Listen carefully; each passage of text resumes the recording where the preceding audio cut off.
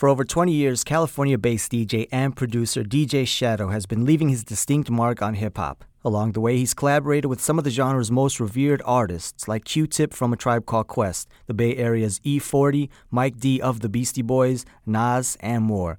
His recently released The Mountain Will Fall sees the producer trading in his trademark sampling approach for Ableton Live to help him flesh out songs in a new way.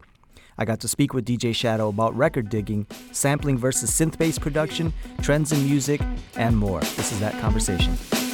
The system will defeat itself. Nothing stays in a steady state. It overheats and melts. It only feeds itself.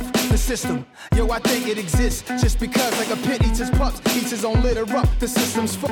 It's corrupt. It's for his own survival. It's genocidal. No place of origin. No beginning cycle. Let's occupy all streets. It's crazy to think. In the 80s, I wanted Minx. In the Benz to listen to Michael and Grand Poopa Maxwell.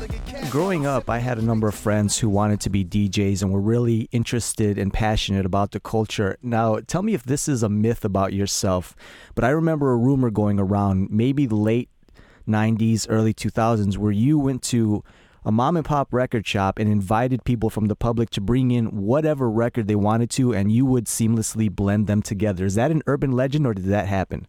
That happened. That was part of a series of in-stores I did in 97.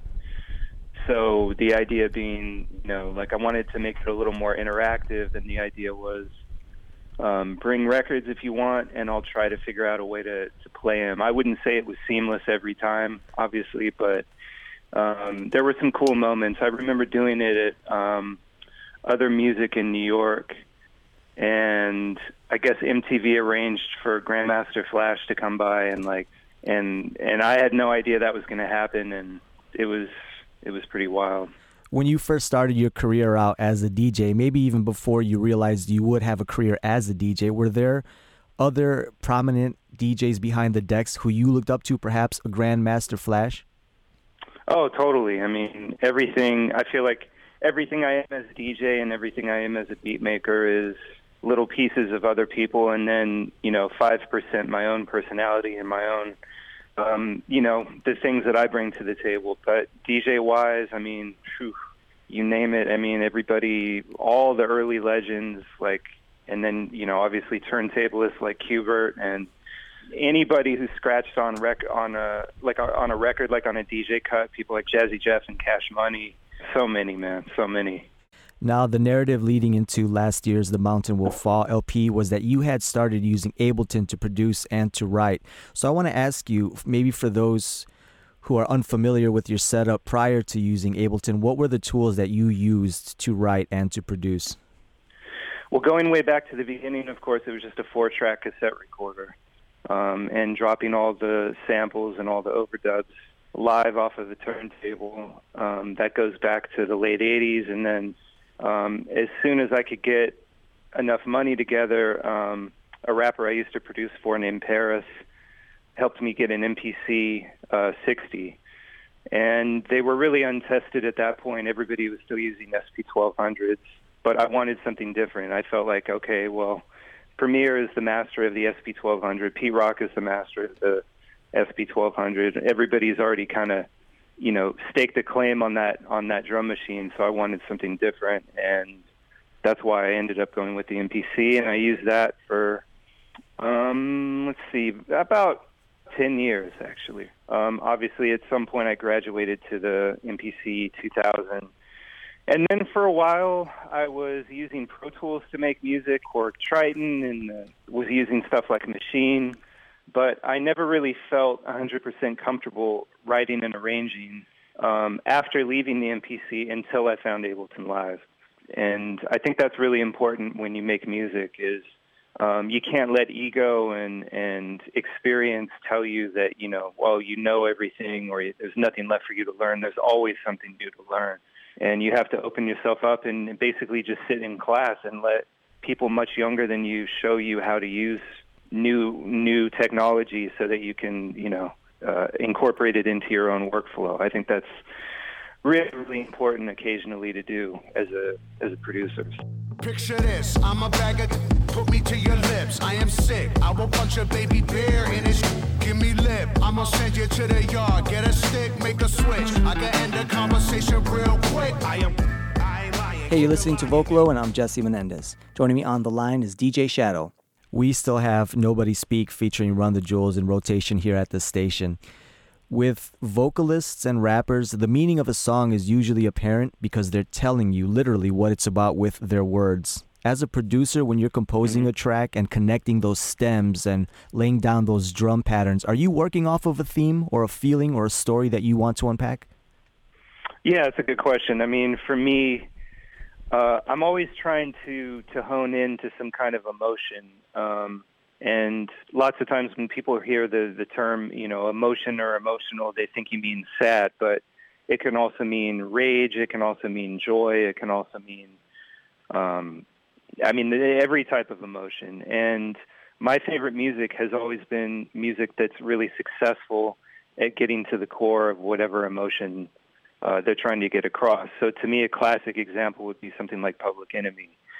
And when I'm listening to music, I'm always looking for something that gives me that Public Enemy feeling. And what I mean by that is when I first heard Rebel Without a Pause in 1988, it was like, a life-changing moment. And it gave me this feeling of euphoria. And when I hear people do something really, really clever or really brave or really just incredibly well done and just perfectly executed, I get a little bit of that rush, that public, what I call the Public Enemy feeling. So when I sit down to make beats, I'm trying to channel all of those moments. And again, it doesn't always have to be the same emotion. It doesn't always have to be the same energy. But if I'm making like a head nodding, hip hop track, I'm trying to channel all the incredible music I've heard in that vein prior, and again, just try to add a little bit of myself into the mix, because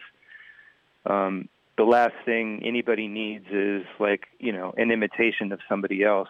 And I always feel like it's important to put your own personality into your DJ mixes, into your beats. That's kind of the mode I operate in.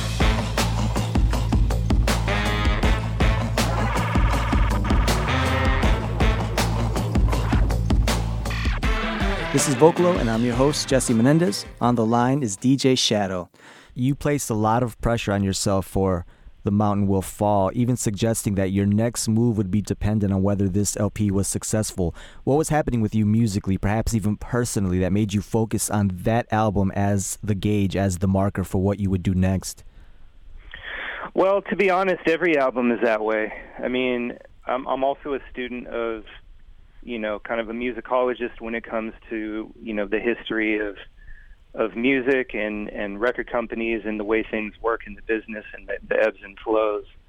And I think it's really important to constantly have at the forefront of your mind that, the opportunity to reach people is never guaranteed. I mean, tastes change, the market changes, you can be hot one day and cold the next. So I never take it for granted that I'm going to have an audience, like indefinitely. You have to work for it. And I think most artists would say that they try to make music that they know their fans are really going to love and everybody's going to love, and they try to make the music as accessible as possible. But for me, what's important first and foremost is that I make music that I like. And then you hope, or I hope, that my fan base will follow me, basically, and will understand why these differences from album to album are necessary, and why, introducing over and over was never in the game plan. So yeah, it's I feel that way kind of about every album, but for a lot of reasons, The Mountain Will Fall was a kind of a big milestone for me, because I asked to be let go of my major label deal a couple of years ago prior to making the album, and I just felt as though I needed to do that. I needed to be thrown in the deep end of the pool and sink or swim. And so I kind of bet on myself in a way. I feel like with a lot of the successes that the album has had and the recontextualization of who I am as an artist now, I feel kind of validated. And it wasn't easy. I mean, there was a lot of it's never easy to kind of go, well, I'm going to remove the safety net now and really take a leap forward, and I'm either going to fall flat on my face or get to the next level of where I want to be. And I'm just glad it worked out the way it did. In the shadows, pick up the shadow. DJ Shadow arose to throw blows. Can't see me, but Nas moving the fastest. I'm a 3D movie, no need of glasses. Hey everyone, you're listening to Vocalo Radio. I'm Jesse Menendez. On the line is DJ Shadow. I spoke with Fatboy Slim a few years back, and he was adamant about not embracing certain trends. Like, he refused to play dubstep. He said it was going to be just a wave that would go over, be here for a couple of months, and then be gone. To some extent, he was right. With you and the evolution of hip-hop and what you came from, the golden era, the boom bap, all that stuff that you revere and hold true, how do you feel about new trends? And when you are working with a label and you are dependent on the success of a project, are you more likely to adhere to what the mainstream is digging and what's happening in the world around you?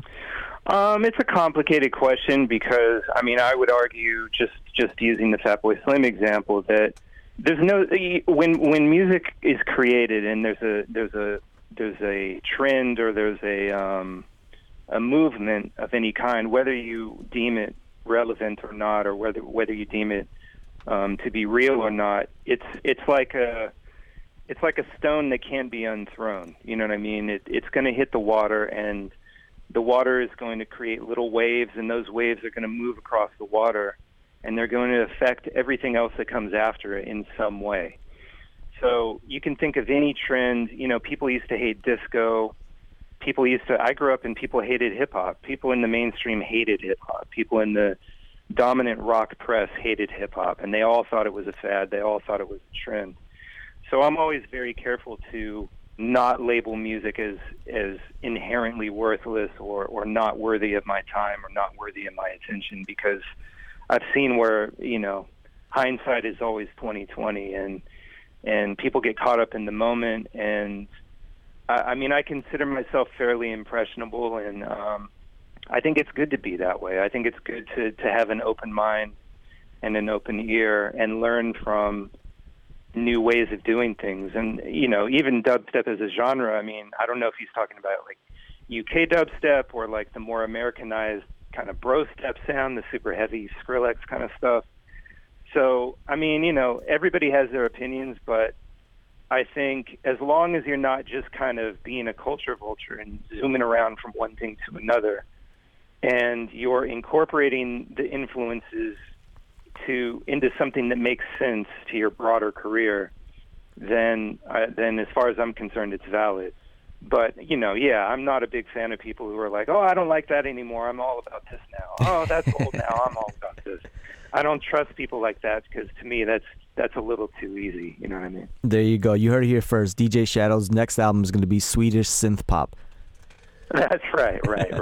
Hey, man, congratulations. Thank you for making time. Thank you. I appreciate the interview. Absolutely. Remember the past. Cherish the present.